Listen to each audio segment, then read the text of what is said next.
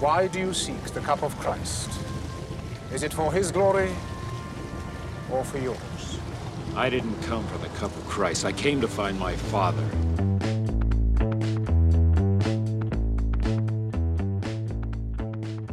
Hello, movie lovers. Welcome to another episode of Does It Hold Up? The podcast where we talk about some of your favorite movies of all time to decide if they still hold up to today's standards. Basically, would they be made today? Who knows? But we're going to find out. I'm Adam. I'm Emily, and this week we are covering 1989's Indiana Jones and The Last Crusade. Yes, The Last Crusade. Normally we cover the first in a franchise, in a series, and I said, screw that. Because I think this is one of those movies, I don't want to say it doesn't get talked about enough, but I feel like it's not talked about enough when it comes to the Indiana Jones franchise. It's usually all about Raiders or all about hating Temple of Doom, just Temple of Doom. And in the middle, people tend to just go, this movie happened. I thought you were totally going to bring up Kingdom of the Crystal Skull, so... That didn't happen.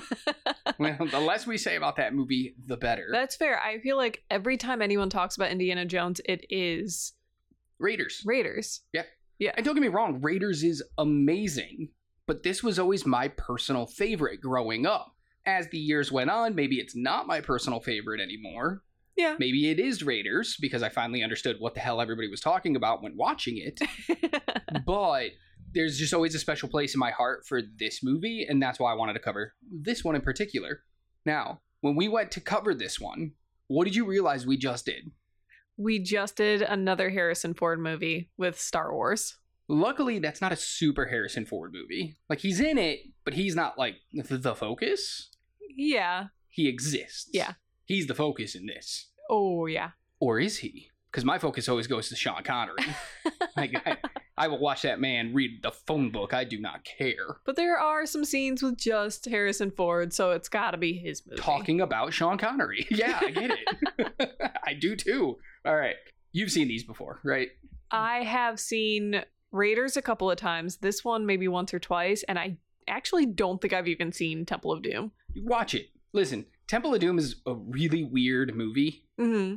And I don't mean the movie itself. I mean, like, the world surrounding it. People liking it, unliking it. Because when it came out, people liked it. They were like, oh, it's like Indiana Jones. We're having fun again, but it's a little weird. And then it, like, over the years got really bad, where people were like, that movie is such trash. Oh my God, how did that movie ever get made? And then, like, 15 years went by, and all of a sudden people were like, God, Temple of Doom is just so underrated. We love this movie so much. Well, probably because Kingdom of the Crystal Skull came out, and everyone's like, God. I'm talking about, like, this is, like, late 90s, early 2000s, before Kingdom came out. People were like, Temple of Doom is good.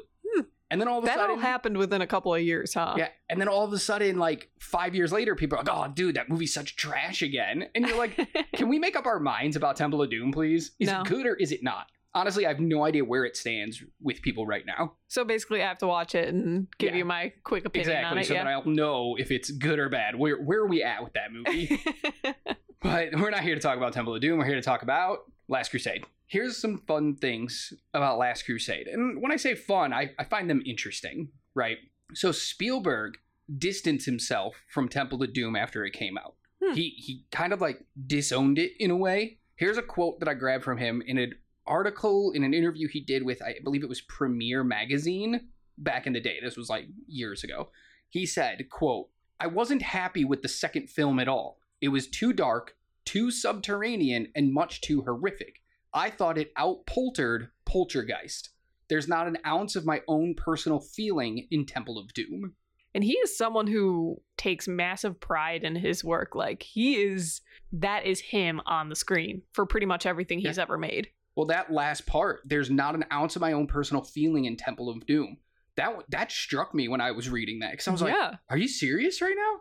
You can always see a bit of Spielberg in all of his movies. I've gone to see movies not realizing he directed them, and halfway through I lean over and I'm like, hey, this is a Spielberg film. Yeah. You know it's a Spielberg film. Yeah. And Temple of Doom is and isn't all at the same time. But what I think is interesting, and the reason I bring that up, even though we're not talking about Temple of Doom, is you can feel it in this movie. He took what worked in Raiders and was like, you know what, we're going to do it again. We're going to obviously change it up a little bit. We're not going to give you the same story, but we're basically going to go back to punching Nazis hunting for a thing that people have been looking for years. You know, because in Raiders, it was the Ark of the Covenant. But then in Temple of Doom, he was looking for something, but then he got sidetracked with, like, fighting voodoo people. It was super weird. But then he came back and it was like, nope, Nazis want the Holy Grail and I gotta stop them. I gotta get it first. So you can see Spielberg immediately came back to what he liked about the first movie for the finale of the trilogy. I mean, how could you not when you're fighting the Nazis? Yeah. They're the number one bad in all of film. In all of history, maybe. It's a conversation for another time.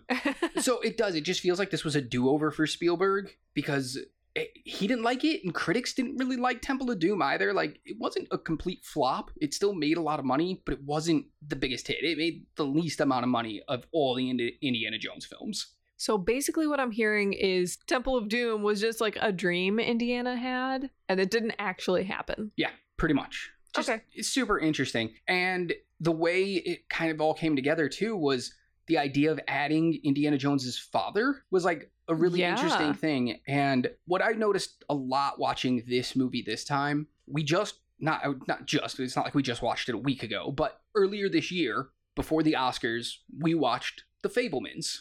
Yeah. Which was a very personal story. It wasn't exactly a biopic, but it was a telling of Spielberg's story. You know, fantasized, but still his story.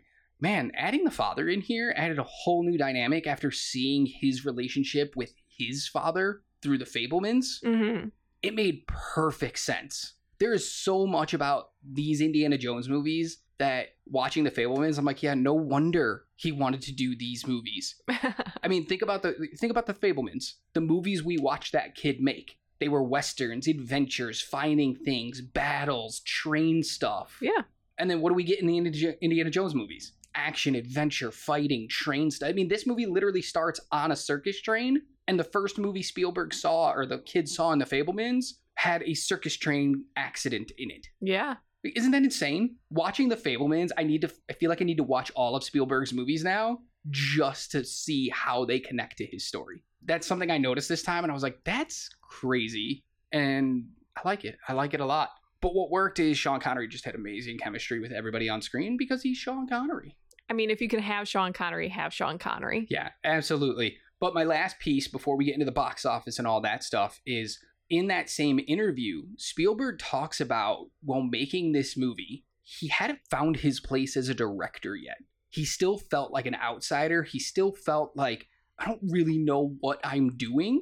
And that blew my mind. This is the third Indiana Jones film. You've already made Jaws. You made 1941 before this. Like, what do you mean you were struggling to find your place as a director? It actually kind of works too, because Indiana himself is very chaotic and always like, I don't know what I'm doing, but I'm just going to do it anyway. Yeah. So I feel like he poured a little bit of that in there as well.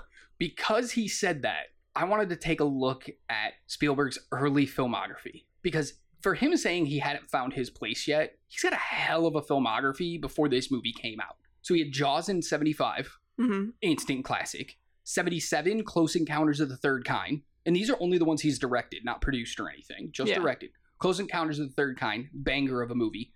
1979, 1941, the movie, fantastic. Then Raiders, then E.T., then Temple of Doom. Then he did The Color Purple in 85, followed by Empire of the Sun in 87. And then he hits us with 1989's Always, which is just a come and gone movie. It was not his best outing. And then he hits us with this one, The Last Crusade. What do you mean you haven't found your place yet, man? You did a sci-fi adventure kids movie in E.T. You've done the action adventure with Indiana Jones. You did Close Encounters, which is a space thing. You did a thriller with Jaws. Then you did serious stuff with Color Purple and Empire of the Sun, which is a war movie. I'm pretty sure you found your place, man. It was making great movies. Okay. In royalty. Yeah. Yeah, you were already crowned one of the best directors of all time by the time this movie came out in 89. And just to hear that he was struggling?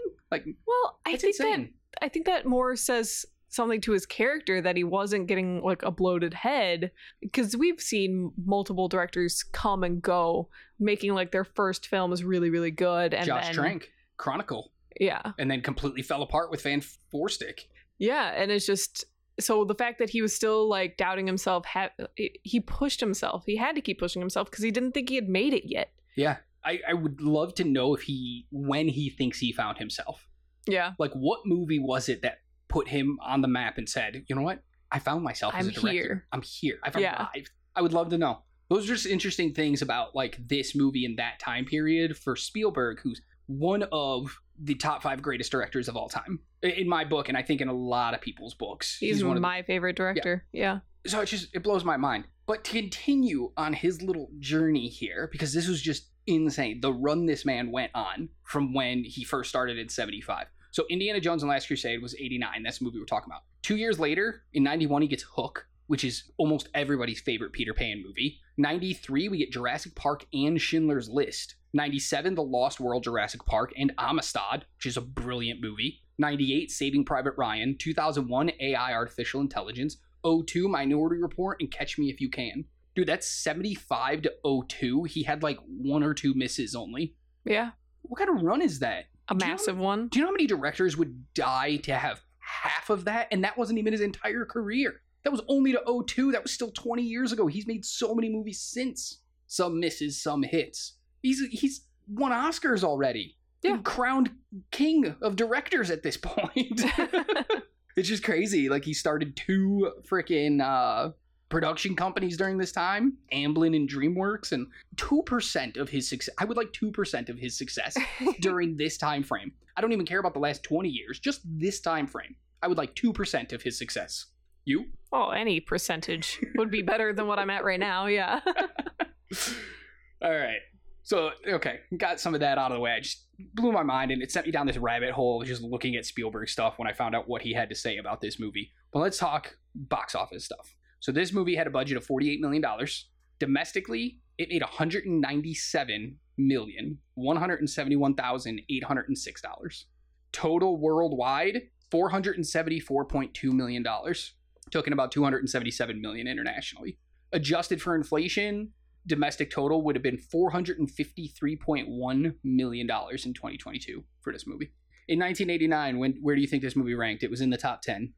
2. Correct, 2. Do you know what number 1 was? No. Batman 89. With $251.2 million. And then it just beat out, and when I say just beat out, I mean by $50 million. It beat out Lethal Weapon 2. That only made $147 million. In 2022, it is still in the top 10. Where do you think it is? 6.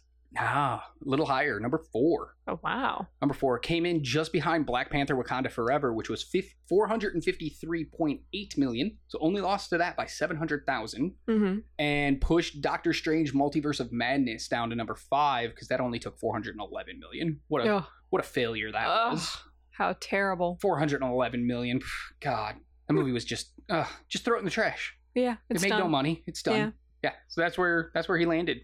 That's a hell of a lot of money. Oh, yeah. A good movie. What was our boy Raj saying about this movie? Well, it makes a lot of sense that it made that much money because CinemaScore has it in an A. Oh, yeah, okay. Because, yeah, you saw Indiana Jones and it was an Indiana Jones movie. So absolutely. Roger, what do you think you gave it? 3.5. 3.5. I feel like I don't even need to give a quote for it now. Yeah, but give me the quote anyway. I want to know which one you pulled. All right. If there is just a shade of disappointment after seeing this movie, it has to be because we will never again have a shock of this material seeming new. Raiders of the Lost Ark, now more than ever, seems a turning point in the cinema of escapist entertainment, and there was really no way Spielberg could make it new all over again. What he has done is to take many of the same elements and apply all of his craft and sense of fun to make them work yet once again. And they do. So he still had a lot of fun, but yeah, he can't make it seem new. No. Again, this story is new, but it's a lot of the same beats, a lot of the same ideas as the first one, but it's still a hell of a lot of fun. Yeah. Do you ever get mad of, like, revisiting something you absolutely love? Like, I love roller coasters. I don't get mad when I'm going to go on a roller coaster again. Yeah. They're all kind of the same, but they're different enough. So I get it. What about Rotten Tomatoes? Where are we at? Rotten Tomatoes, the critics have it at an 84%. Okay. But audience has it at a 94%. Ooh. Yeah. Not as big as a divide as I thought there was going to be. Really? I thought by now critics would have had it down in like the low 80s or high 70s. Oh, it's mostly because only 134 people have reviewed it critically. Yeah. But the audience score is right where I figured it would be. Yeah. All right, let's do this. Already plus 10 because it's a Spielberg film. Gotta get that out. It already holds up. All right, we're done. All right. So this movie actually starts really cool for me because we get young Indiana Jones and we get to see his like first adventure, but long before he became an adventurer. Yeah. When he's he like was a Boy Scout. Yeah, he's a Boy Scout basically. Probably like an Eagle Scout or whatever at that time, being that age. But he sees a bunch of guys stealing or uncovering a cross, and they're going to sell it. And he's like, no, it belongs in a museum. So he fights them for it. Mm-hmm. And young Indy is played by River Phoenix, who is absolutely brilliant in this role. Quite a few of the mannerisms perfectly, especially like the running away. Oh my God, he has the whole like running downhill wildly that Ford does. It's amazing. It's watching young Harrison Ford, to be honest, to me anyway. When I'm watching it, I'm like, this could just be young Ford. He looks like him, he's gruff like him, he moves like him, he talks like him. Apparently River Phoenix spent a bunch of time on set on the days he wasn't working just to watch Ford so that he could match his mannerisms, and it paid off. I mean, that's the level of detail you really want in a movie like this, where you have a character that's already beloved and you have to either make them old or young and have a different actor. You really want them to focus on what makes that character. Yeah. Because you can have that and not realize that that's actually Indiana Jones because he doesn't even act remotely like him. Solo. Yeah. He was okay. The guy who played young Han Solo in that movie, he was fine. If that was the first introduction to the character, it's good. Yeah. But it wasn't the character we knew. It wasn't Harrison Ford. Where if they made an entire young Indy movie and had River Phoenix play him, I never once would be like, that's not Indiana Jones. I'd be like, damn, how'd they go back in time? Yeah. And get young Indiana Jones? This is amazing. Yeah. He's that good. You can see the qualities of somebody who's going to be a major star, except for the fact that tragedy struck like 4 years later. Yeah. And we unfortunately lost him very young at like 23 years old. One thing that I want to talk about in this time frame, though, is how campy this movie can be. Because good honestly, both. Okay. Because honestly, one of my first notes is gotta love an evil guy snicker, because he looks in on them and they're all doing that. Like they should have been twisting like mustaches or something. Like something about it was so campy. Like you've seen that in some kid's cartoon. But isn't that the best? That's what you want, though. Yeah. So it's a nit, but also a positive for me, because I'm like, okay, he's definitely going for an old school, like, kids' TV show from, depicting the 40s or whatever. Yeah, 40s cereal. Yeah. But it was just so funny. It made me giggle, and I don't know that that's necessarily the reaction you kind of want from that moment. I think that's what they were going for. I think it was supposed to be campy fun, and you're supposed to enjoy it and be able to laugh at it. But not laugh at it because it's bad, but laugh at it because that's what they want you to do. Yeah. So I get it, because I also am like, oh my God, this is so corny. But I absolutely love it at the same time. This is more of a nit for me of this part, is what kind of bad scout leader are you to let these kids go up into a mountain, find these people, run away, and get into a high-speed chase, basically, a quote-unquote high-speed chase? Yeah, where are you? Why are you not supervising these kids? Were they with somebody before? Yeah, they all, like, drove up. Oh, yeah, and then they just went and did their thing. You've never been a part of the Boy Scouts. You don't know how it works. That is fair. Like, if you're out to getting badges and doing stuff, you kind of, like, go, and then you have designated times to check in, and then you just go do your thing. Oh, okay, because that would not happen today. There would be someone hovering over like, you shouldn't do that. Get off there. A lot of stuff wouldn't happen today because of helicopter parents and all that crap. So, but this is also a period piece, so you got to understand. Yeah, exactly. This is 19. I think this movie takes place in the late 30s, early 40s is when it's supposed to be taking place. Well, yeah, if it has to be like, and the Nazis weren't like early 40s yet, I think. For older Indy, because we get to see Hitler in power. That's what I'm saying. So if the movie itself, the main part of the movie takes place in like 39, 40, let's say. Mm-hmm. This took place 20 years before that. That's the 20s. Kids were just doing whatever they wanted back then, apparently. Yeah, so looking at some research about this movie, and I've never ever gotten this at all, but do you remember the woman that Indy falls in love with during Raiders? Marion. Yeah, vaguely. So the guy in this, so we get the hat origin. We get the origin of where his where entire he gets look, basically. the fedora and his whole look, the whip, the coat, the hat, everything. But the hat itself comes from the guy stealing the cross. Apparently, that's supposed to be Marion's dad, who then takes Indy under him and teaches him about archaeology and finding things. That's what they were trying to tell us with this, and it did not come across like that at all. That did not come across at all. I actually have a note. Why base your entire look and everything about yourself about someone who ripped you off and was basically a bad guy? But he's not, apparently. That's what I'm saying. To me, I'm like, oh, okay, so maybe he just thought he was cool and that's why he ripped his look. But to know that that's the guy who taught Indy everything he knows, like, that's insane to me. And that could make sense of why he knows Marion and all this other stuff. It would have been nice to get that in the film. Yeah, I think that was a big fail there. I'm sure there's probably some stuff on the cutting room floor that they took out that would have explained this better, and that's a big fail on Spielberg's part. Yeah. Should have went further into that. If that's what they were going for, you had to go more because it didn't work. Yeah. Honestly, though, for me, this part took a little too long. Really? The train chase was a little too long for me. Okay. You get that ridiculous moment with the rhino putting his horn up through the ceiling of it. Like, you are just tons of no fun. Yeah. Come on, this whole part's amazing. I like it. I just wish it wasn't as long. No, I could have used more. Really? Young Indy was cool. Like, again, I would take that as an entire movie. I would watch that. It was just really cool. And seeing all the stuff he did on that train, on that circus train, informed us of how we get the Indy that we get. Except we already have the Indy that we have. Like, we've already had 2 movies of him being the way he is. We get who he is. Exactly. And now you're being shown how he got there. I don't know. Either give me the entire movie like this or shorten it up a little bit, because we jump to he gets the cross, they take it back, and we jump to adult Indy, who has the cross, who's trying to get the cross back from the guy who took it 20 years ago. And they're on a boat. And I'm just like, I want to know how you tracked this thing down, how you ended up on this boat. Like, that seems like an interesting story to me. Because he's Indiana Jones. Sure. He just tracks stuff down. That's what the rest of the movie is about, is how he tracks stuff down. He doesn't track anything else down. He gets it all from his father's notes. Yep. And he does the legwork to track it down. What the hell are you talking about? I'm just saying. He also had 2 other movies about how he tracks stuff down. I know. I'm just saying that would have been interesting to see. And I think you could have cut some of that chase scene to give us that. That's fair, I guess.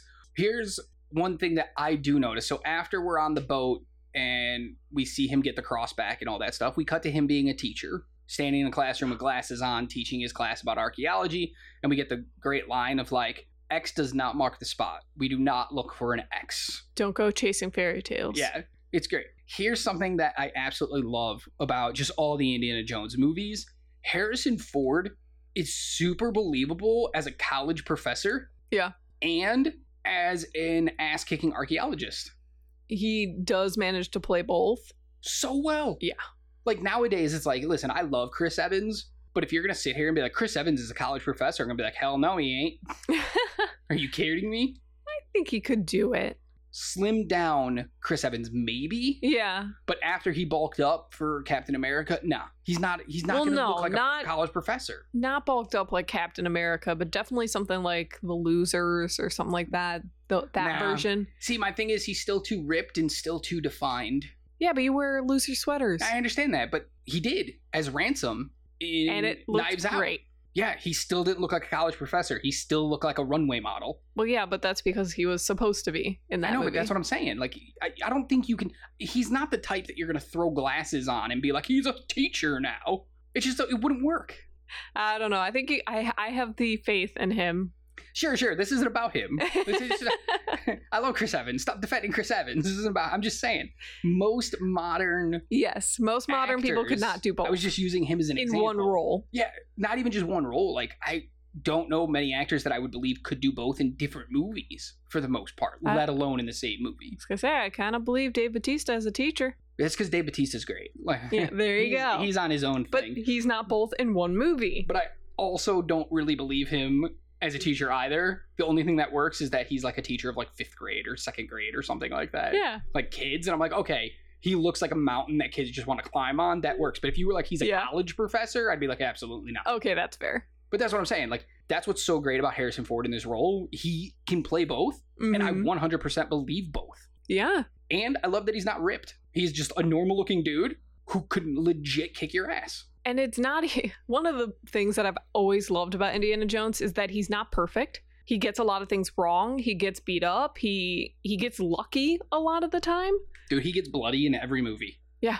He's always bloody. So I like that he's not just some college professor that's suddenly amazing at everything and can do no wrong. He's a college professor first, and then he just happens to do this, and it works out. Dedicated to his craft. Yeah. He's like, I'm going to get my ass whooped, but I'm going to whoop some ass in the meantime. He's the real Tomb Raider. Yeah. It's just, it's something like, as an adult, I appreciate that he can do both. Mm-hmm. And it's not like we just threw a good-looking guy who could play the archaeology part, and for this 5 minutes, he has to be a teacher or whatever.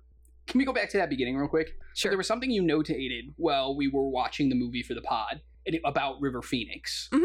What did you say about him? You said he looked like somebody. That he looks exactly like Leo. I want to have this conversation real quick, because River Phoenix, we lose him in 93, 4 years after this movie comes out. Leo doesn't become a name until 97 in Titanic. Do we get Leo if River doesn't die? Potentially. I think we still get him in some form, but I don't know if he becomes like the biggest star on the planet. He would have had more competition, but I think River might have been too old by that point to play the Jack Dawson. I mean, he was 23 in 93, so when they filmed Titanic in 95 and 96, right? Because it came out in 97, or does it come out in 96? I believe 97. I'll 96, double check. Yeah, 96, 97. Somewhere around there is when Titanic came out. So if they're filming it in 95, he's only 24. He can totally play a 18, 19-year-old teenager or whatever is supposed to be on that boat. Jack Dawson. It was 97. You're right. Okay. So still, they were filming it with, James Cameron and his craziness. They were filming parts of it probably in late 95 and then through most of 96 so that they could do all the post-production on it. He's only 23, 20, or 25 or 26, somewhere around there. He could have done it. Maybe. Leo might have became more popular earlier than he did. If River Phoenix kept going and he was popular, they want the knockoff version, basically. Yeah, then we get the Wish version. Yeah. Does Leonardo DiCaprio become the Wish version of River Phoenix? It might be. No, honey, we have River Phoenix at home. River Phoenix at home is Leo. Yeah. Yeah, I don't think he becomes the biggest star on the planet, because after Titanic, let's not kid ourselves. That's his apex. He can basically do whatever the hell he wants after he gets and lands Titanic, and that movie comes out and becomes the biggest movie of all time. Leo is made man for the rest of his life. Yeah. That never happens, I don't think, if River doesn't pass away in 93. That's a hot take. Yeah. It made me think, when you brought it up while we were watching the movie, I was like, I don't think we get Leo if River's still with us. It could be. And that's crazy to think about, because think about everything Leo's done and all the movies he's been in. We might not have got him. Yeah. He better be thanking his lucky damn stars. You might have gotten the River Phoenix version. I would have taken it. As you can see in this movie, he's fantastic. All right, back to the movie, though. All right, so basically, he runs into a woman who's like, hey, we got to find this thing. Yeah, and your dad was looking for it. Yeah, his old friend was like, hey, I have these artifacts. Come look at them. They might lead to the Holy Grail, which, as we saw from the, flashback, your father's been looking for that as well. How dare Indy not use gloves when touching something that old? He's a terrible archaeologist. Hey, he just didn't have gloves on him and he was too excited. That's fair. But I'd be excited. You just put your hands all over this text that's supposed to tell you where the Grail is, It's 1940. Leave him alone. True. Gloves might not have been as big of a thing. Exactly. You know how much stuff got ruined by archaeologists because they didn't have procedures to do? Yeah. So much stuff is lost to history because people broke it or ruined it by touching it or moving it or... Yeah. Leaving it in open air. Yeah, exactly. Yeah. So, yeah, he's like, hey, let's go find this thing. They meet a woman named Elsa who's, hot. Yeah. It's her one trait. She's hot. Hot and German. She's Austrian. Not German. My bad. But all right. You're fine. Let's talk about it. So she ends up obviously being a Nazi. Yeah. How do you not see that coming? How is Indy? You're a smart dude. Yeah. Random perfect blonde German shows up and you're like, I can trust her during the Nazi regime. Especially since you've had run-ins with Nazis before and know they are no good. My note I wrote is, why is Indy so horny? Like, it's immediate. They're fighting and they're just like, let's take each other's clothes off. Yeah, but they both do. That's what's so weird about it. She's like totally into it. But she's also fighting. It's like, yeah, what are you doing? This is the most awkward romance scene ever. I didn't need it. This is during that time that they had no idea how to write women sometimes because it was just like, don't touch me. And then she just starts making out with him. And it's like, didn't you just say no 5 seconds ago? No wonder no one can say what they're feeling nowadays. Because then you're just going to make out afterwards. Well, everyone's who's like, well, I told him I didn't want it, but I secretly wanted it, so why didn't he give it to me? And it's like, because you didn't effing tell him. Like, we are not all Indiana Elsa. Jones understanding that Elsa really wants to just make out, even though she's saying, hey, get away from me. Yeah. And she's like, okay, so that part's super weird. She's like nibbling his ear while talking. Yeah. And I was like, I don't know if I needed that. This entire scene is just awkward, and I don't need it. We skipped a bunch of stuff, and that's totally cool. We skipped the whole thing of where they go in the sewer to see the rats. Oh, is that after? I thought it was before for some reason. No, that's after the rats. The first thing they do is the rats together. Where we find the X marks the spot. So yeah, we should probably talk about that. Let's go back to that. So after he's told they're going to go find the Holy Grail, and she shows up, and he has his dad's journal where he kept all his notes about the Holy Grail. It's at some church. Well, it's a library that used to be a church, and they're looking for a tomb. And it is the easiest solve ever. The fact that nobody's found it yet blows my mind. Yeah. Because he's looking at stained glass, and on the stained glass, it has 3 Roman numerals. 3, 7, 10. Yeah. Right? So 3 I's, IV, X. Roman numerals. Yeah. On the pillars, right next to the fucking window. Literally right next to them. Right next to it are 3 and 7. And he's like, oh man, we gotta find the 10. Okay, finding the 10 was a cool reveal, though. Although it makes no sense. Yeah. It still was visually awesome. Oh, yeah, no, the shot, the way they did it, following him up the spiral staircase, because he goes to a second level to be able to see it on the ground, even though you could definitely just see that on the ground. But that shot is just beautiful. It's part of why I love Spielberg as much as I do, is because every time you see a Spielberg film, the cinematography is just mwah. Oh, yeah, one of my notes in this, one of my notes is literally just this movie is effing beautiful. Beautiful. It's so beautiful. But yeah, so he goes to the second level. We get a crane shot, which is just awesome. But it's also one of those things of like Spielberg showing off and just being like, hey, you want to see a cool shot? There's no reason I need to do it, but I'm going to do it anyway. You know what? Change the script. I really like this shot. Do it. But it doesn't make sense. Do it. Well, he doesn't really need to go to the second level to be able to see the giant X on the ground. Do it anyway. Yeah, it would have made more sense if they made it like a mosaic or something that you can't see up close, but you need to be far away. But no, it's solid. Literally just a black X on the floor of white, you know? So then he breaks into it, like literally breaks the floor. This part cracks me up every Got time me too, I see yeah. it. Every time. So he grabs a stanchion and he's going to break this like tile floor so he can get under it because that X marks the spot. You got to dig there. But they're in a library, so he can't make noise. And he wants to kind of keep it, dude, you're putting a hole in the ground. How secret can you keep it? But they show a librarian stamping books. Mm-hmm. So he times his hits to the stamps. And the librarian, every time he hits, gets the big clang of the floor being struck. And I love that he just looks at the stamp like it's the one making the noise. And I'm like, how dumb is this guy? Yeah, but I love it because he keeps doing it. Yep. How? Also, Indy, you are incredibly lucky that you're able to just time that out. Yeah, it was amazing. I love that scene. So he breaks in, they go down, they find a tomb. He finds the other half of the writing that he was shown earlier. He has to fight through a bunch of rats. And then we get a boat chase. And the boat chase is really cool as they're trying to get away from people who protect the tomb. Mm-hmm. That gives away the clues to where the Holy Grail is. This is another moment when they kind of skip over something. Like, the whole burial site is like underwater that has like petroleum on it or whatever. So those people light it on fire. Yeah. And they desecrate a grave, by the way. Who cares? Move on. And they just escape. Like, they swim away. Yeah. That's the biggest yada yada I've ever heard. That is so funny. So when those guys lit the whole tomb on fire, all the petroleum water, stupid. My 2 notes there are the poor rats. Yeah. They just killed a bunch of rats for no reason. Also, why are they there? There's nothing to feed on. Yeah. Well, maybe they ate the people. But then my next note is literally just yada yada, they escape. Exactly. Yeah. It's just like, oh, we're now out of that. We're climbing out of a sewer, and now we're gonna get a boat and a boat chase. Boat chase is really cool. Super cool. So cool, jumping from boat to boat and like all that. But what really gets me in the boat chase is the very end of it. Ooh, when yeah. they're getting chopped up by that propeller blade, and Indy's got the guy, and he's like, "You tell me what you're doing," blah, blah. And he's like, "I'll die. Let's go right now." And he's like, okay, well then we'll both go down. Because like, it's one of my favorite lines. It's not my favorite line, Yeah. but one of my favorite lines in the whole movie is Indy's like, "You're gonna die," and he's like, "My soul is ready to die. Is yours?" Yeah. And Indy's like, "Oh damn, you got me." And he like pulls him to the other boat, and he's like, "I was not ready." All right, you got me. You called my bluff. Shucks. But it's great. Then we get the weird makeout and the weird whatever. Mm-hmm. And then it's like, wow, we got to go find Dad because he knows where the Grail is. So they go to find him, and this is welcome to Sean Connery, everybody. He's amazing. Yes, he is. But he's not exactly what I pictured when I thought of Indiana Jones's dad.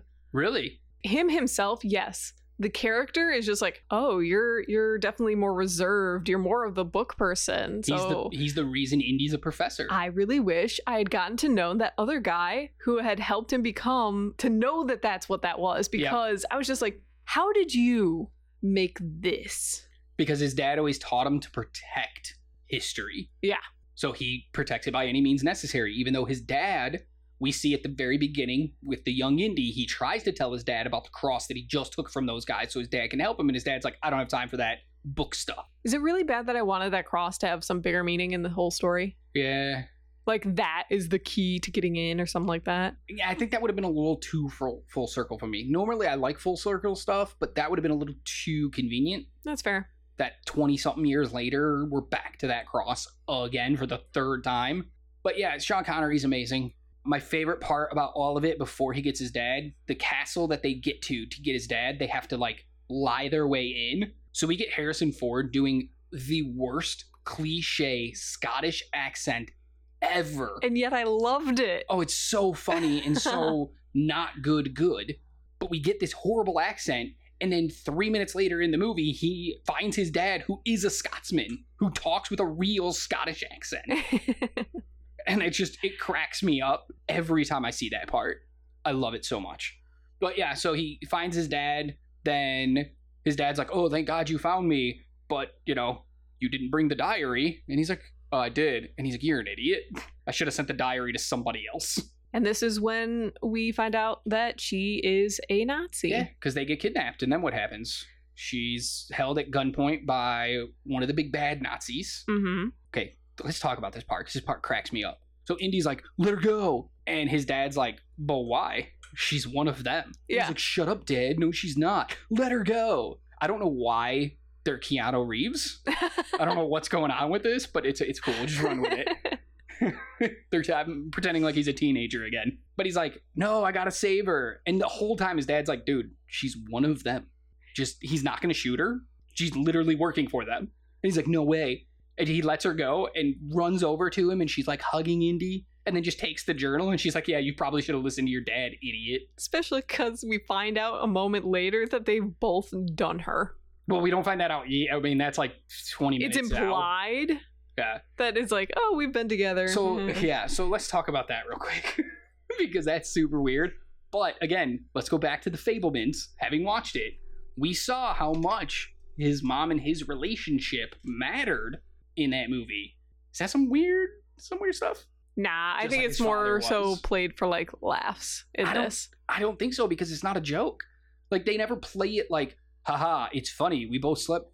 Like, it's like a moment between them when they find out they both slept with the same woman. It's a connecting moment for them because they need to connect. They have not been. But you got to admit, it's a little weird after watching the of course. Fabelmans and seeing what his relationship was like with his mother to then have this in the movie. Yeah. It's just a little weird. I guess art intimidates. Art does intimidate life, but it also imitates life. There we go. Yep. Yeah, it's just super weird. Super weird. But yeah, so we'll move back to that in a second. But right before we find all that out, when they escape the Germans, it's a really cool moment. It's one of my favorite scenes where they're tied to the chair with a room on fire around them. and they're going through a spinning wall. This part cracks me up when they're like, oh, we got to get to the fireplace to like secure ourselves from this fire so we can get free. And they accidentally hit a button and the wall spins, and then they're like in a Nazi war room. Yeah. And they're like, oh crap. And they hit a button again and they go back. Oh my God, it's so funny. What do you think? They keep going back and forth. It's really good. It's that classic gag of a secret room just spinning. Yeah. And they do it well. I really wish somebody would have just been like, put the candlestick back slowly and just reference Young Frankenstein. Would have been awesome, because that's my favorite gag of all time of the spinning wall is Young Frankenstein. So I'm a fan of that.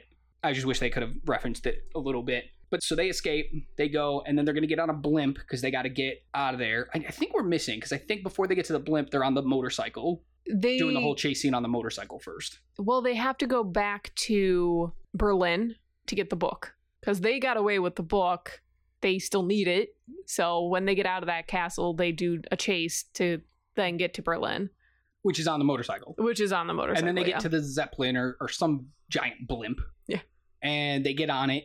And this is where they get to have a little bit of a moment. This is where we find out that they slept with the same woman, is on the blimp. And then one of the head Nazis shows up and is like, haha, I got you. And Indy's like, no, you don't, because he's behind him in a captain's uniform. And then he just tosses him through the window. And it's one of the best sight gags ever in a movie. It's been parodied, this whole no ticket thing. So I made you watch Dogma about 1.5 years ago. Kevin Smith's Dogma about the angels trying to get to the church. And they pull this gag in that, where Kevin Smith's character in Dogma throws Matt Damon and Ben Affleck off a train. 2 passengers look at him and he's just like, no ticket. Yeah. This is where that joke came from, right here. Yeah. And it's freaking amazing. It's a wonderful visual moment. gag. He picks a Nazi up, whips him out a window, and you're like, oh my God, you even had that reaction when watching it. You thought he threw him out while they were flying. Oh, yeah, I did. Yeah. But they didn't. They hadn't left yet. And he lands in a giant pile of luggage, and it's such a great gag. Yeah, it is. I laugh every time I watch it. And then just the turn around to all the crew, all the passengers, and just like no ticket. And then every single person's like digging through their purse and pockets and like waving their ticket in the air. I love this moment. It's a great moment. I'm going to give it away. This is my Life Finds a Way award. It's mine as well. It's the no ticket line. Yes. Oh, it is? Yes. Oh my God, yes. That's why I was making faces at you, because I was like, oh, you're giving away my Life Finds a Way award. I had to. I love it so much. Yeah. It is Indy. It is his quick wit. It is his humor. And it just works out for him. And it's his violence without being violent. Yeah. He could have like killed the guy. He could have done something. And he's like, no, I just need him to go away. Yeah. I just need him off. Yeah. So like he hurts him, but like safely. And it's amazing. Yeah. It's such a great moment. It's not my psycho shower scene though. That's different. No. Yeah. Same. Okay. Cool. All right. Well, we gave away one award early, guys. Sorry. But yeah, so then they are on the Zeppelin or the blimp of some kind, and the Nazis are there, and they have to get away. So they drop into a plane. It's because they're rerouting them back to Berlin. So they have to get back, and they're in a plane, and it's awful. I hate this whole scene. I think it's great to see Sean Connery sitting in a turret gun and shooting a machine gun, but it looks terrible. The CGI is awful. The back and forth banter in this scene isn't that great, except for the moment when Sean Connery has literally shot through their own tail wing. Mm-hmm. And then Indy's like, what's going on? Are we hit? And he's like, yeah, sort of. they definitely hit us, you know. Yeah. That's like the one part of the scene that works. Everything else, from the moment they get off the blimp in the plane until they're at the temple going to get the Holy Grail, I think is just, or no, the tank chase before they get to the Holy Grail. Mm-hmm. That's all just downhill for me there until the tank shows up. Well, yeah. It's like 20 minutes of just, whatever, fast forward it. My thing is it a thing in the earlier movies? Because I can think of that he can fly a plane, but he can't land it. Because I was like, how do you know how to fly a plane, but not know how to land it, but still land it perfectly? Yeah, I have no idea. I don't remember him flying a plane in the other movie, but I could be wrong. I haven't seen them in a while. Okay. I was just like, why? Why was that necessary? Yeah, I think the whole plane thing could have just been avoided. Make the movie a little bit shorter and just cut that. Also, why was there a plane attached to the undercarriage of this blimp? It's like a whole thing. Moving on. Anyway, so they're gonna go get the Grail, right? They figured out where it is, and we get a really cool moment with the Nazi people and tanks. Why did they need tanks? Safety. They were getting shot at. They didn't know that was going to happen until they went that way. But why would you not plan for that? They're the Nazis. They know they're going to get shot. If you can have a tank, have a tank. Yeah, you just answered your own question. Okay, I thought there might be a little more to it. Listen, if I could just have a tank everywhere I went, I'd have a tank everywhere I went. Yeah, they move so slow. I don't care. Tanks are great. But yeah, so they start doing that. But like this scene, you want to talk about something that goes on a little too long. This scene goes on a little too long for me. Yes, it does. But there are some great moments in it, like when Indy is hanging off the side of the turret gun, and they're pushing him into the rocks, and then the turret starts hitting the rocks, and is getting closer, and you're like, oh god, Indy's gonna get smashed. I literally am like grabbing the arm of my chair. I'm like, oh my god, he's gonna die. I know he's not gonna die. I've seen this movie 100 times. Doesn't matter. I love that moment. It's in this scene that I realized just how brutal this whole series is on the deaths. Like, we literally see a man fall off the front of the tank and get smushed, basically. But they don't show it. It's very... Your imagination is worse than what they could show. Exactly. So it's just like, oh my god, I can't believe that just happened. Oh. Yeah. Okay. Yeah, this whole fight scene is brutal. But it ends on a funny note, which I think is great. So he fights everybody. They're all doing whatever they're doing. He's fighting people on top of a tank, and the tank is headed towards a cliff. He can't get off. Indiana can't get off in time. And the tank goes over the side, and you're all like, oh, Indy died. But they're all looking over the thing, and they all took their hats off, and they're all mourning Indy's death. Because, like, there's no way he could have got off. And then Indiana Jones walks up behind them and joins them looking over the cliff. And then just, like, makes a noise, like, huh, what are we looking at? And everybody looks at him, and they're like, oh my god, you're alive! I love it, too, because you see him climbing up from over the edge. Yeah. And he's not being quiet about it, either. And they're still just, like, oblivious to him until Connery looks over, and he's like, oh! He even does a double take, like, oh, you're supposed to be down there. It's such a great moment. It's so basic, and I love it. But it works so well. Yeah. Sometimes basic works. Yes, you don't have to go overboard with jokes. Sometimes just that little thing makes it funny. And Connery's double take is what works so well in this moment. Yeah. But then we finally get to the cave where the Holy Grail is, and the Nazis are there. They're going to get in, but people are dying because it's a bunch of booby traps. Go figure. Although, if you're really trying to hide this grail, you would not normally do a 2-story entranceway ornate carving into the wall of this canyon. If you could, you do. But you're trying to hide this thing. You have knights there. You have knights to hide it. You don't need to, like, hide it. It's protected. You want somebody to find it eventually, just the right person. Somebody who figured out all the clues. The Nazis didn't do that. They just stole the clues. Yeah. But they get there and people are dying, and this is a moment where I just have to praise this movie beyond all belief here. So the bad guy is like, hey, go get this. And Indy's like, no, just no. Like, why would I go get this for you? Mm-hmm. So instead of threatening his life, he literally just shoots his dad. In the gut, yeah. He just shoots him, and he's like, hey, you know how he can survive? With the Grail, go get it. What a great bad guy moment. Yeah, No I mean, that is the way. Yeah, go ahead. Oh, that is the way to get it done easily, like, and succinctly. He didn't have to go on a monologue of why you should do this or that, or threaten your life for like 5 minutes and then realize, oh, threatening your life's not going to work. I'll do something else. I'll threaten him. Oh, that's still not working. Bang. It is a good moment and makes him really a villain. Yeah, it's not even just, I'm going to threaten your dad's life. Like, I have a gun to his head and you better go do this or I'll pull the trigger. He already pulled the trigger. Yeah. He just shot him. There is now a time frame that you need to go get this thing, and hope to God it works. I wish more movies had the balls to do that. Yeah. Just let your bad guy be a bad guy. Because then you have that moment of like, he could die. They could end this movie and have it not work. And then he just loses his father. And it puts the audience on a time frame too. Because now all of a sudden when Indy's going through stuff, we're like, dude, go. Your dad is dying. Let's go, let's go, let's go, let's go. Yeah. Like, you're invested more than just, well, he'll get it. It's fine. It's like, run. Yeah. Yeah.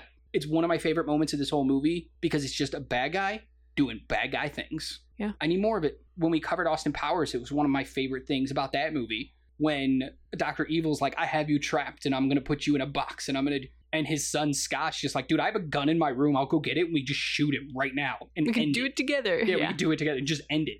Yeah. I love the joke that they're making because that's what villains always did. They just talk and talk and talk until the good guy wins. He was like, I'm not doing that. Boom, boom, go get my grail. But then we go into another scene that I think just takes too long. Oh. Is getting through the trials.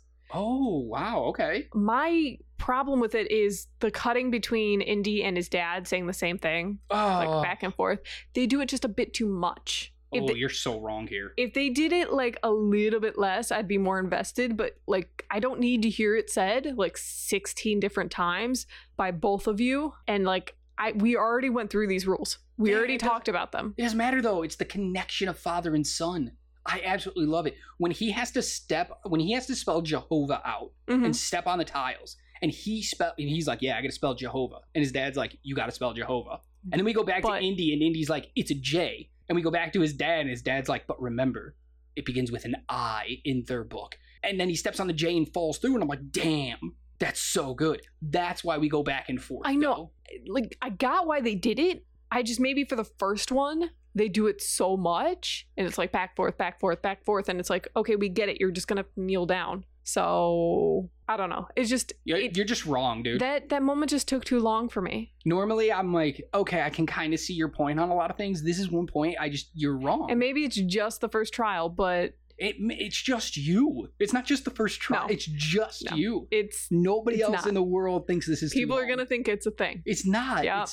It's so good. I love the traps. I love them. The whole trial and error and all that. The first one, it all makes sense. Except his notes come through, and it's just like, except one thing. Yeah. What was your one thing? The kneel and then roll. Yeah. I don't know why he rolls. Well, because there's one in the ground, too. Well, I know, but I don't know how he knows that. Yeah, I don't know. Because he just knows to kneel, but then he rolls. It's like a pious man. Okay, you kneel. How do you know to roll? I guess pious men rolled as well. Is that how they got back up? They rolled? Ah. They were like, I can't. You know what? Kneel. That would make church a lot more interesting to go to. Okay, next time I go to church and they're like, all right, time to kneel, I'm going to make sure I'm in the aisleway doing it. And then when they're like, okay, we're done, I'm going to roll, and then I'm going to get up. That's what pious men do, okay? Yeah. God, did you not see Indiana Jones? And then we get the second trial, which we already talked about, spelling out Jehovah's name through things in the ground. And when he falls, man, it's also tense. Yeah. When he falls through that J, first of all, dude's got finger strength of a god to not fall. But, like, it was scary. And it also looked awesome. Oh, yeah. That shot, that distant shot of him hanging, I was like, that's really cool. I really appreciated that this moment kind of called back to the beginning on how his father always had him answer things in Latin, spell things out in Latin. Greek, sorry. Because... And then this is how he had to do it. Yeah. So it's like, oh, you know why he knows this. It's a well thought out story. Things that happened early in the movie mean something by the end. Yeah. They're not just there to just add runtime, other than the blimp stuff. Fucking blimp stuff. So, and then we get the third trial, which is the leap of faith. And this is exactly what I would picture a leap of faith. It's an invisible walkway. One, it's not really invisible. It's painted. Yeah. You know, to look like invisible. Which we know is possible because we've seen chalk drawings and stuff that look like that, where you're like... And there's literally only one way to look at it, so... Yeah, you can't... It's a very narrow way. You can only see it from that viewpoint. But the reveal, the camera angle reveal of it is so cool, too. Yeah. And again, Indiana Jones, smart man. He takes that step, and then when he realizes that's what worked, he throws pebbles. Yeah, once he gets across, he throws pebbles so that he knows exactly where it is coming back. Yeah. Yeah, so smart. Then we get there. Boom. He's in the room. And he meets the knight who's protecting the Holy Grail. For the last 700 years. Yeah, I don't want to live to be 700. Who are we kidding? Especially not in just a random cave. Yeah. He's not the only one. Because he turns around as he's in the room, and it's Elsa, and why can I not remember the main Nazi's name right now? I just consider him main Nazi number one. We're a little redundant on the main and the number one, but you know. Main Nazi number one. Yeah. Because there's like two main Nazis in this. I mean, Hitler's in this, so yeah. Yeah. Oh my god. I can't even... Oh, it's Vogel. Oh, yeah. We should know that because he's the guy who... Nope, that Vogel's the other bad Nazi. My bad. It is Walter Donovan? It's whoever goes Donovan. To initiates his search for the Grail. Yeah. It's Donovan. But he's there with Elsa. The whole room is filled with a bunch of gold and plates and all that, and just hundreds of different chalices and cups. Yeah. And he's like, oh, you want the Grail? Choose. Find it. Oh, mind you, if you pick the right one, you'll have, Eternal life. But if you pick a wrong one, you're done. Instant death. Good and luck. She's like, damn, okay. And Elsa's like, I'll pick for you. Okay, here. I know everything about this And thing. then she hands him a cup. He drinks from it, and he slowly turns into a skeleton. And by slowly, I mean it's pretty fast, and it's horrific. Might I say, the aging looked really good until it didn't. Because they initially do it with makeup. They slowly make him older. And then all of a sudden, when you get the back view and his hair just grows and it switched back to the front, it's like, oh no. Nah, it looked good for me the whole time. Nah. The whole time. It looks awesome. It looks better awesome. than a lot of things. Listen, that do it looks better but than the raptors from Jurassic Park. I disagree. You're wrong again. But anyway, so he drinks and dies. But then Indy's like, all right, I gotta go find the cup. And he picks the most basic, boring cup in the world. And it's like, duh. It's a carpenter's cup. Well, yeah, but like, of course Jesus is gonna have a boring ass cup. Yeah. He wasn't all about gold and jewels and all that stuff. So Indy gets it, he scoops up some water, runs back, saves his dad. Well, he tries it first. He does. To make sure. He does. So now that's why he's still making movies. That's what He's I actually had that thought. I was like, that's my theory. How he's still alive and doing stuff now. Makes sense. It makes a lot of sense. Yeah. Yeah. He's eternal. For at least a couple of he's definitely decades. getting old, but he's eternal. But he tries it, he runs back, he saves his dad, and everything's happy. Or is it? Because Elsa makes a dumb move and didn't listen to the knight. It was like, hey, don't take this past the seal. Yeah. A seal on the floor. Don't take it past there. It can't leave. And she walks right past the seal, and like, the whole room starts collapsing. Mhm. Canyons open up, walls are crumbling, and what a father-son moment we get here. Yeah. Because Elsa's going for the cup, and she falls into one of the caverns, and she's hanging on, and Indy grabs her so she doesn't fall, and she's still reaching for the cup, the grail. Yeah, And it's her Indy's obsession. like, let it go. And she's like, no, I can just reach it. I can blah, blah, blah. And she falls and dies. Yeah.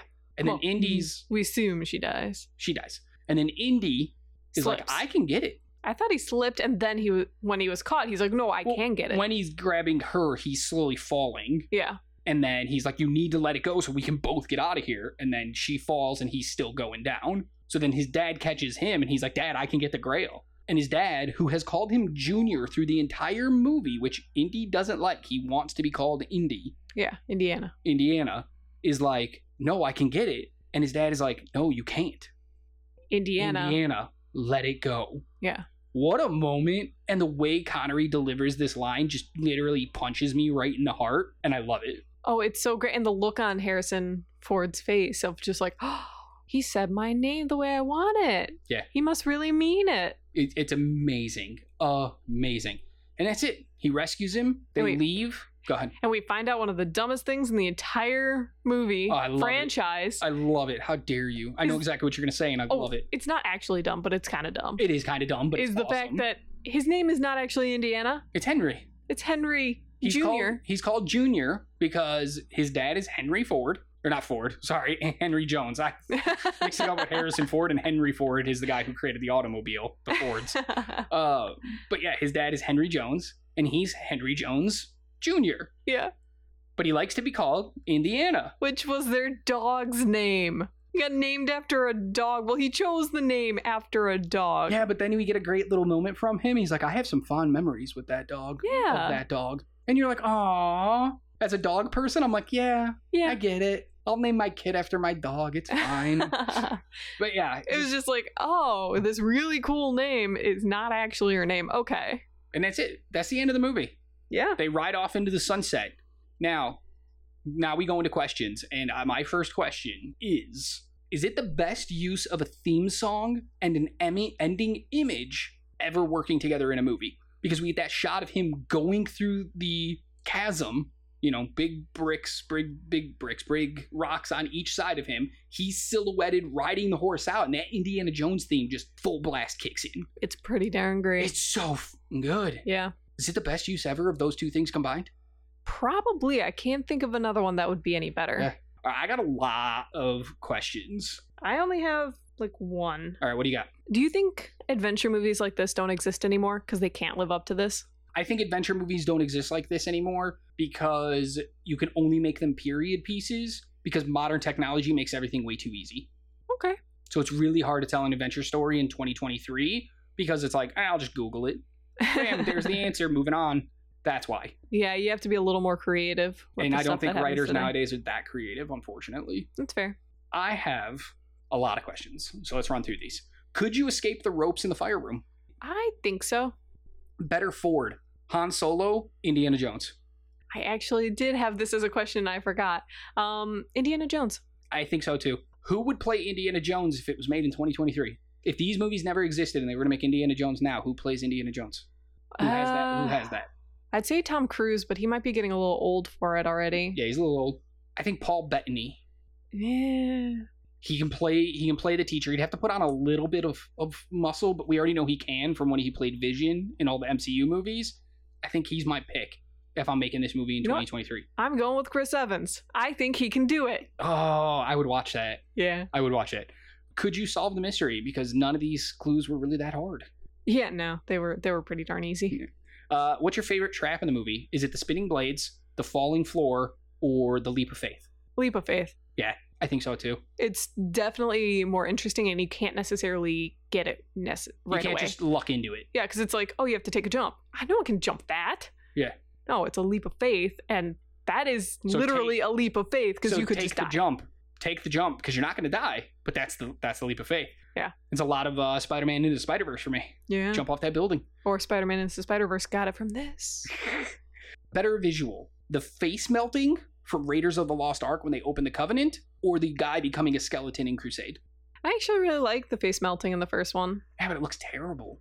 You know what? I have not watched that in a while, so that might be why. I gotta go. The man becomes a skeleton because it looks really cool. I also like the idea that the face melting is very horrific. Yeah. Don't get me wrong. The guy turning into a skeleton when his eyes fall out of his sockets is terrifying. It's literally you are decaying in front of our eyes. It was very creepy. It's very creepy, but I think it looks cooler. So that's just for me.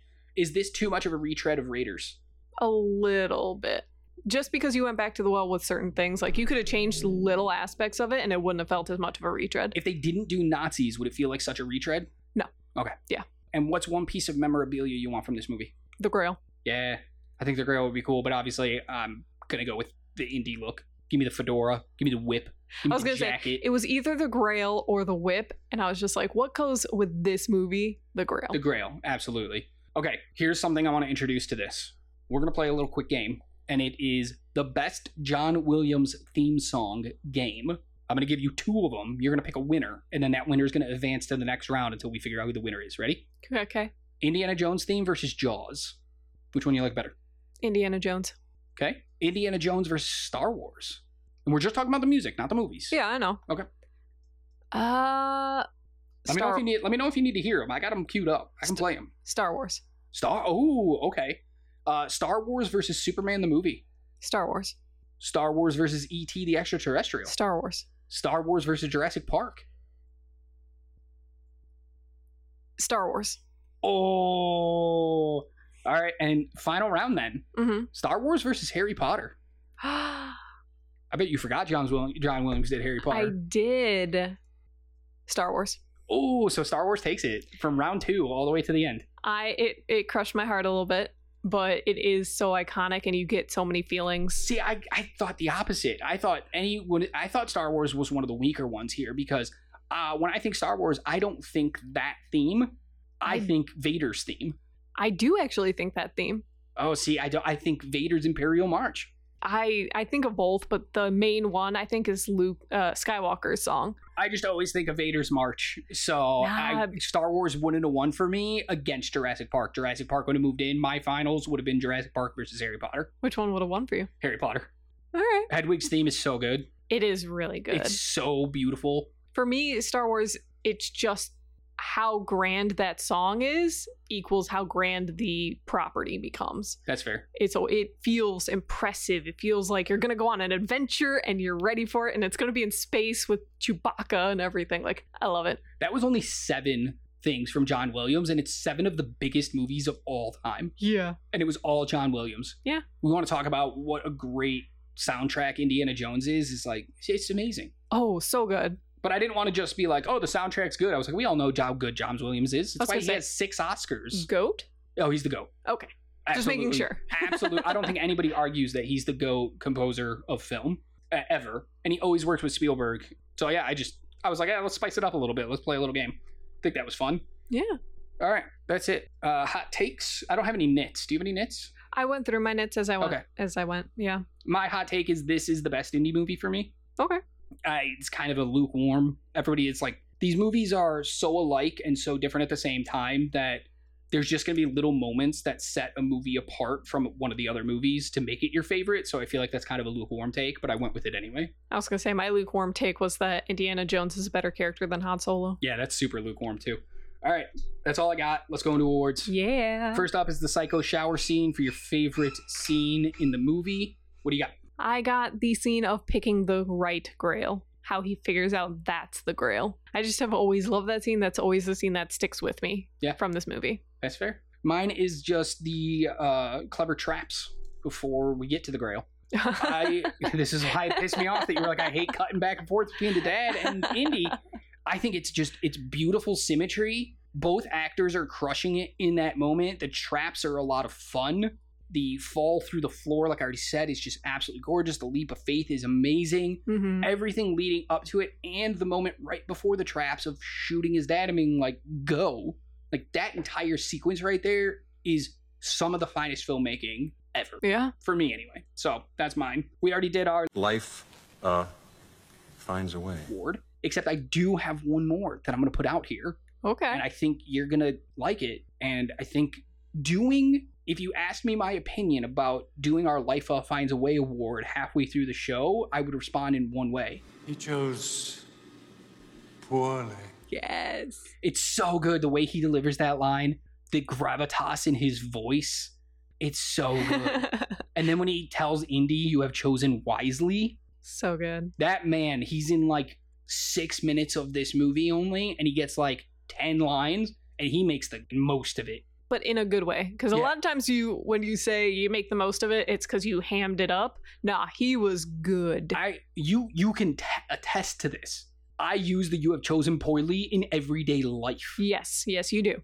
All the time. Stuff happens and I'm like, they have chosen poorly. Yeah. You say it just like that too. It's kind of funny. It's great. So I love the no ticket thing, but it was a very close call for me on who was going to get the award. And, I'm going to give it to both so that we can have one here. And I'm just going to let ours be heard because, we didn't necessarily say it before, but our original one was No ticket.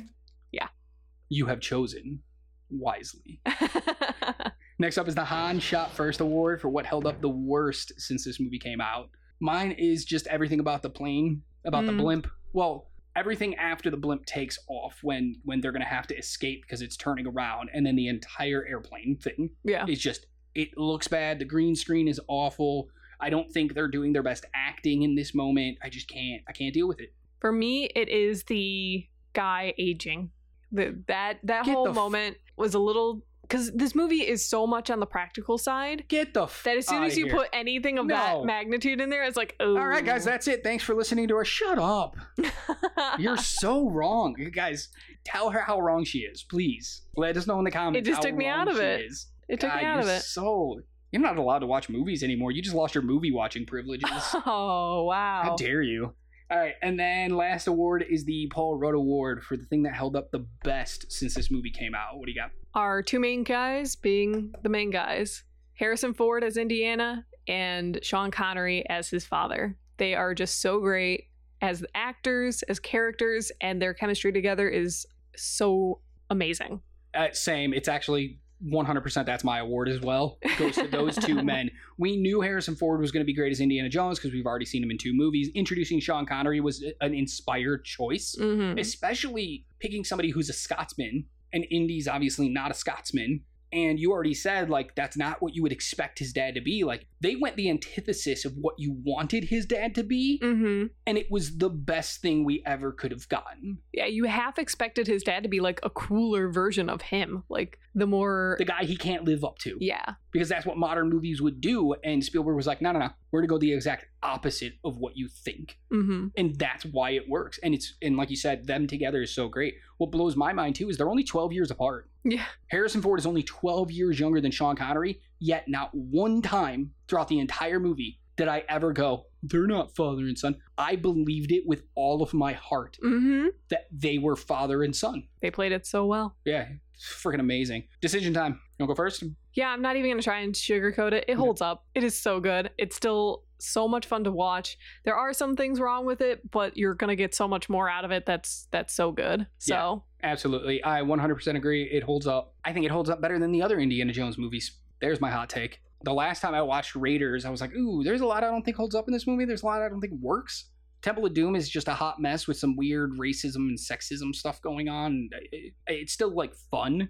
And Short Round is just amazing, but also racist as hell. Yeah. So I think there's just a lot of problems in that one. Raiders has a lot of those same problems. I think this is the one where, as much as people don't want to think it, Spielberg got it right in this movie. I think Raiders is awesome, but I think he finally put it all together in this one. It's just a shame that he used Nazis again, because it does feel like a retread. I think if he would have used anything else, the Russians, I don't care, something else, people wouldn't look at this like a retread and they'd realize how amazing this movie actually is. Yeah.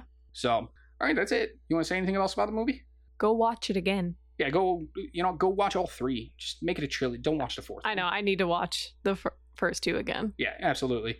All right, thanks for joining us on our adventure back to Indiana Jones and the Last Crusade, starring Harrison Ford and Sean Connery, an amazing film that we agree 2 does hold up. If you guys like this, make sure you check out all of our other episodes. Last week we did Star Wars Episode 4, A New Hope. If you haven't listened to that one yet, please go ahead and go listen. Come follow us on all our socials as well by clicking the link in the description below. And please join us over on YouTube, our Does It Hold Up channel. We got new movie reviews on there all the time. We just did a review for No Hard Feelings. And check back in this week as we do Dial of Destiny. Yeah, we're going to do Indiana Jones and the Dial of Destiny coming out. We see it on Thursday, so we're going to have our review up this Friday. So make sure you come subscribe to us over there. In the meantime, thank you for listening. Thank you for joining us. And you guys know what to do. Be kind to yourself, be good to other people, and keep watching movies. Bye.